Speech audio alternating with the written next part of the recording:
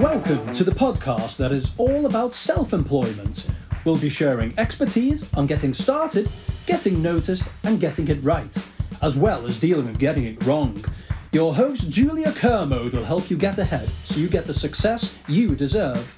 Welcome to today's podcast. I'm delighted to have with me Johnny Munro, who is Public Policy Manager at Bolt. And today we're talking about a new tax check that will take place when drivers renew their licences to drive taxis and and private hire vehicles. And just a little bit about Bolt. They're one of the fastest growing transport platforms in Europe at the moment, and their app enables people to hail rides, rent cars and electric scooters and e-bikes, as well as order food delivery from their smartphones. And Johnny is in charge of their public policy and kind of their external affairs and regulatory affairs. Is that correct, Johnny? Have I done that justice? Correct me if I've got any of that wrong. Yeah, you might have done You might have been a bit too generous with my role there, but yeah, broadly, basically covering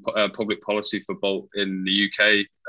Occasionally, we do some bits in Ireland as well, and then I do a bit of global work as well, depending on what it is. And I mean, but you're right. Yeah, my role covers ride hailing or private hire, as we're probably going to call it in this podcast, and then scooters, bikes, food delivery. Everything from car sharing as well. Brilliant. Okay, fantastic. And I don't know whether Bolt likes to be described as being part of the gig economy, but that's kind of my perception of it. So if I've got that wrong, correct me now at the outset. Yeah, I mean, it's an interesting one. I tend to go with platform economy just because I think sometimes it covers more industries. So gig to me tends to be, I don't know, that could be food delivery, whereas I think platform, obviously the drivers that we have, you know, they've gone through various tests. They've got different licenses here and there.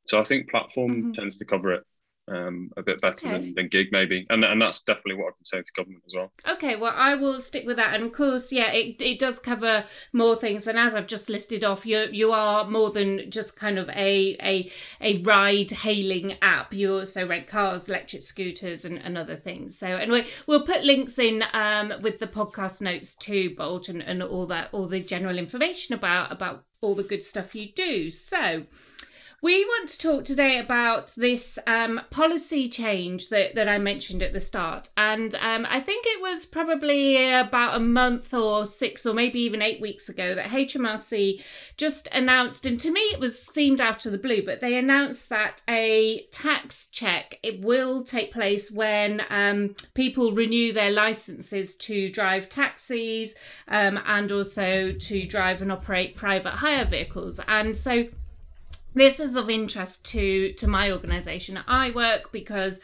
we have a number of self-employed drivers who run their own taxi firms, but also some that are involved in platforms like yourselves. So what was your reaction at Bolt when you heard about this policy change? Was it something you already knew was on the radar, or was it kind of completely new? Yeah, I think, to be honest, it's been, I mean, off podcast, we talk about how long I've been at Bolt, but just over 12 months, but it's actually something that the government and HMRC first consulted on in 2016. So it has been a while in the works. So I think it was 2016 they did an initial consultation, which was one of two. They did a second consultation in 2017. They announced that it was going to be legislated for in 2020. And then obviously we all know what happened. And then they decided to push it to 2021. So I think, but unless you're, you know, a real gov.uk sort of aficionado, you're probably not going to have seen it. The first time you probably would have seen it would have been in the budget this year. Okay, so it was something that you'd been monitoring, and you weren't surprised as in terms of it kind of impacting on you and your private hire drivers. So in terms of what is the likely impact for platforms such as yourselves, or thinking more widely about other platforms? Yeah, I mean, I think there's, you know, this all stems from what I think HMRC calls the hidden economy. So the government is, they've been concerned about losing revenue from different industries for a while. I think if you look at the policy notes that they've published, it tends to be things like scrap metal, where perhaps the employment status is a bit more casual. People come and go, and they do some casual work. I think. But the growth of the platform economy, let's say, I think means that there are more people who are working in this way now. And traditionally, I think a lot of those industries have been cash in hand. Right. And so, I think HMRC potentially concerned about the growth of these sorts of industries and the fact that it's still cash in hand. Yes. And therefore there could be revenue that they're losing there. I actually think though that industries like private hire or ride hailing. As it's probably more commonly known, they're actually moving more towards digitization. So I think this hidden economy is actually becoming less hidden.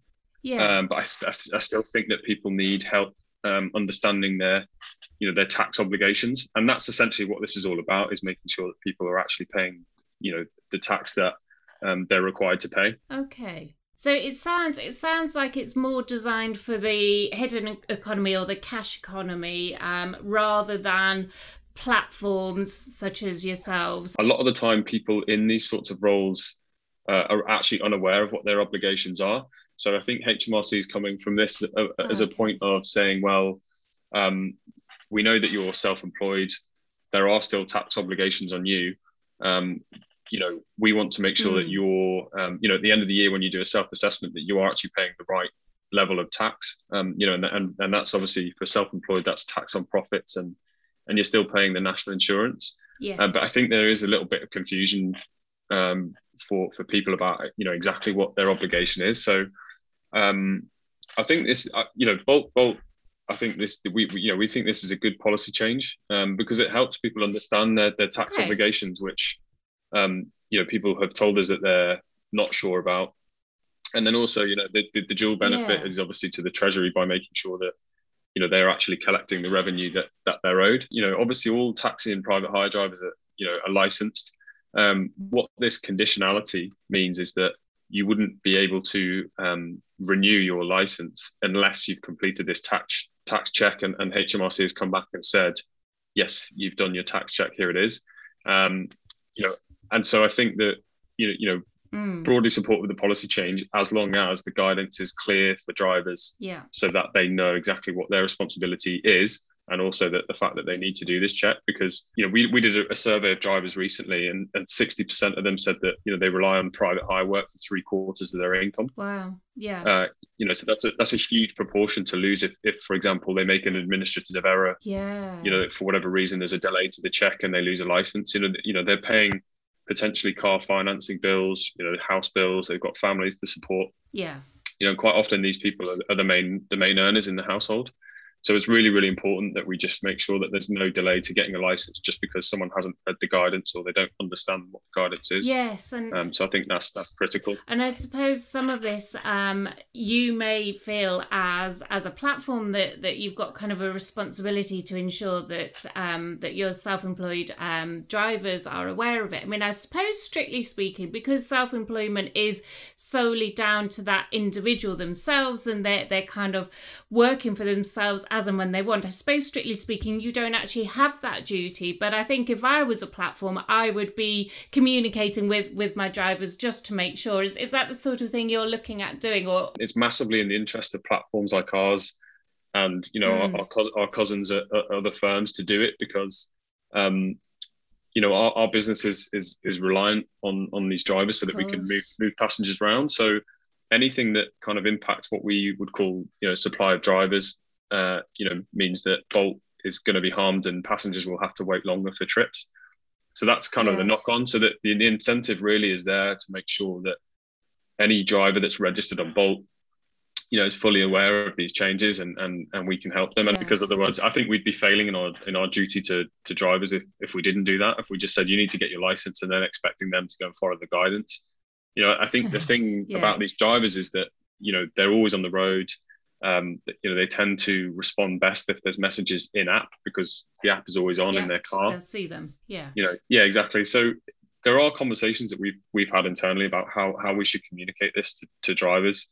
And I think the other point that I would just make as well is that this is obviously applicable to drivers who are already licensed, but there may well be people, I'm sure, listening to this podcast who are thinking about maybe transitioning into being a self-employed private hire driver. And I think it's also important that we communicate to drivers that we're trying to recruit, because so in, for example, marketing communications on Instagram or wherever it is, to try and attract new drivers, that we say, you must have this check, because I think, as I say, any delay to getting people earning and doing trips is a delay in earnings. Yeah. I think, interestingly, one of the points that they do make in the impact assessment is about who this is going to impact, and it's predominantly men, because in the taxi and private hire industry, it tends to be around 98% men doing it. Right. Yeah. The men who are doing it tend to be slightly older than the average in the workforce. And obviously, taxi and private hire, well, particularly private hire, is the percentage of those from ethnic minority backgrounds tends to be a lot higher as well. Right. So that's sort of some of the thinking that HMRC will have done to understand exactly who this is going to impact. And with that comes things like, well, if it's predominantly ethnic minority background, do we need to think about people whose potentially their English isn't the best? So how do we communicate this effectively to make sure that we're hitting the right people? And we're actually providing the guidance which is understandable to people. Yes, and that's important. And I guess they will also be quite pleased then to have platforms like yours involved in getting the message out there, because it makes it a bit easier for them, rather than kind of them having to target people themselves, which I'm sure they will do. The stuff I've read about the change make it sound reasonably straightforward, but I think we're still at an early stage to know exactly what is coming. But it sounded to me fairly light touch. I didn't get the impression there's going to be lots of form filling or kind of sending documents over to HMRC, but I'm not sure if I'm quite correct on that. So you tell me. Anytime you make a sort of administrative change in this sort of in this sort of a market, there's always a cost, a time cost or a financial cost. I think the estimates for small businesses is around 700,000 as a total of the market. So we're not talking about huge sums here.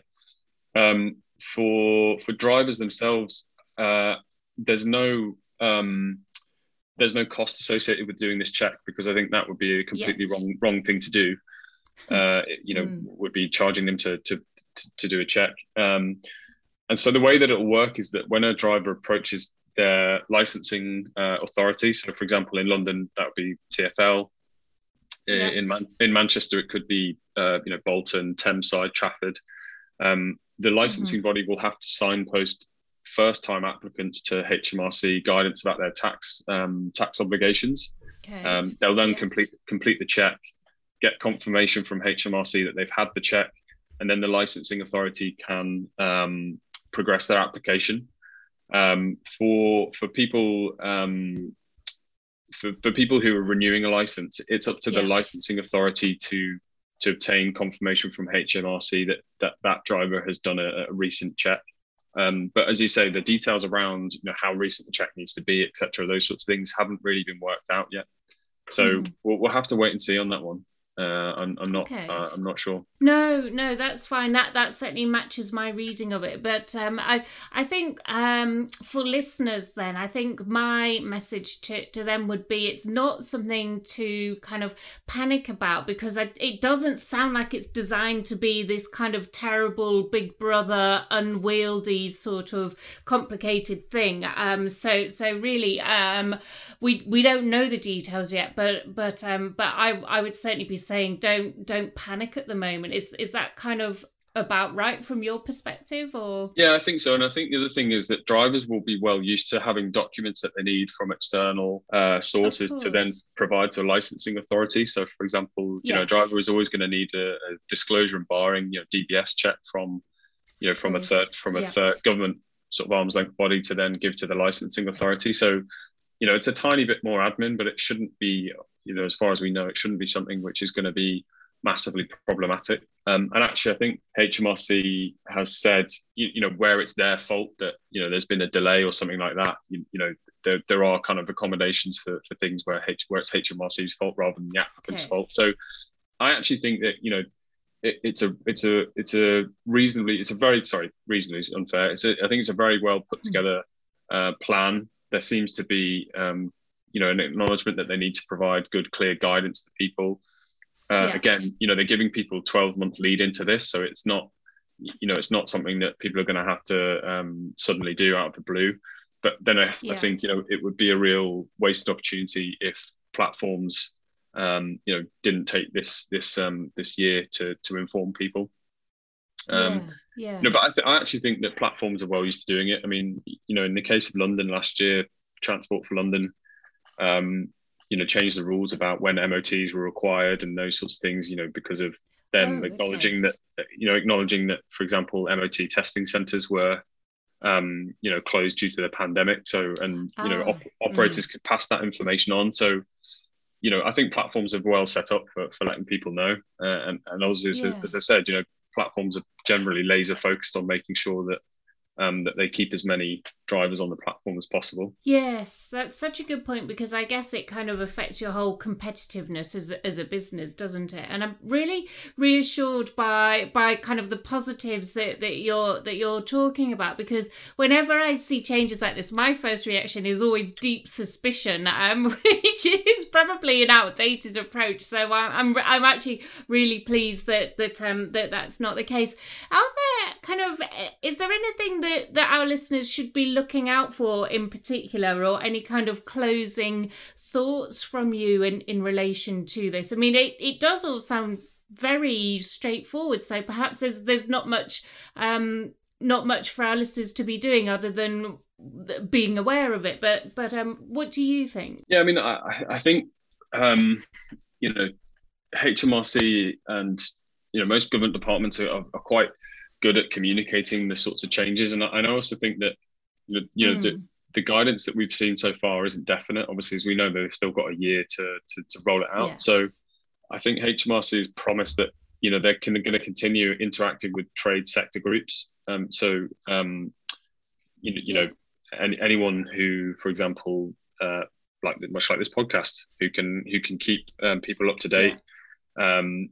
CBI, Federation of Small Businesses, these sorts of organisations will always be in the tent, and so we'll always be communicating these things to members. I think and so generally, big picture in terms of informing the people about this new check is not something I'm necessarily worried about. But what I do, want to stress to government is that we need to make sure that we're reaching the communities with the right information at the right time in a way that's most useful to them, because as I say, some people's English in this industry might not be their first language. People aren't necessarily going to go onto the government.uk website. They're going to be on their phones. They're going to be potentially scrolling through social media channels. So I think kind of a concerted period of advertising maybe before the check comes in at places where we know drivers are going to be, and also communicating it through the licensing bodies. So I think that people like TfL have a duty to obviously inform drivers, and I know that TfL is normally very, very good at communicating with drivers directly through emails that all licensed people will get. So I think that's the critical thing. And then obviously for platforms, I was thinking about how we can best communicate that. But I think just a point that I will also make is that this sort of clarifying, the tax obligation, this sort of a check is all, I think we're starting to see the government move in a way of acknowledging that platform work is here to stay. There's a lot of people in this who are, earning good money from it and enjoying working in it. But I think there's, the government is moving in a sense of saying, well, okay, well, that's fine. We know that there are people working it and enjoying it, but let's make things as easy as we can for them. So I know that, for example, BEIS, the business department, are thinking about ways that they can clarify people's employment status, so that, we also get confusion about, for example, tax obligations, but also, I'm self-employed, but what does that mean? And so, Paul Scully, who's the employment minister, said that BEIS was very, very committed to helping people clarify their employment status. So I think this is all part of a concerted effort to acknowledge that, platform working is here to stay, but how can we make people understand exactly, what's going to happen if they decide to enter that way of working? Yes, that's such a good point, actually, because, for years I've been passionate about the whole contingent workforce and kind of the contribution that everybody makes to the UK's economy. So you're quite right that by working with kind of people that choose to work in this way, the government is in a sense ratifying that actually working but not in permanent employment is okay, isn't it? That's kind of what you're saying. I think that's a really, really good point and really reassuring for people, because it's been such a worrying 18 months or so. So many things have changed. So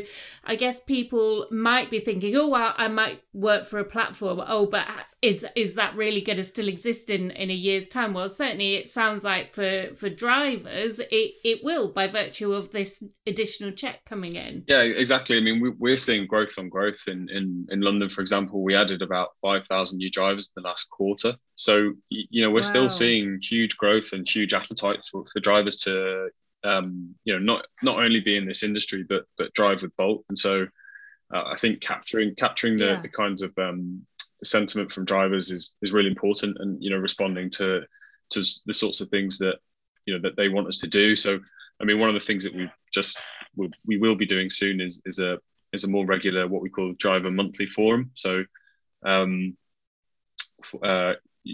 we've just started expanding across the UK. So we obviously launched in London, but we're now in Birmingham, Milton Keynes, Newcastle. And the number of drivers is growing all the time. So we need to really be in those cities every month with drivers, with a hand-picked selection of drivers to talk about the issues, talk about how we can make things easier on the app and those sorts of things. So it's definitely a very exciting time. And as I say, we're very, very keen to work with government on these sorts of things.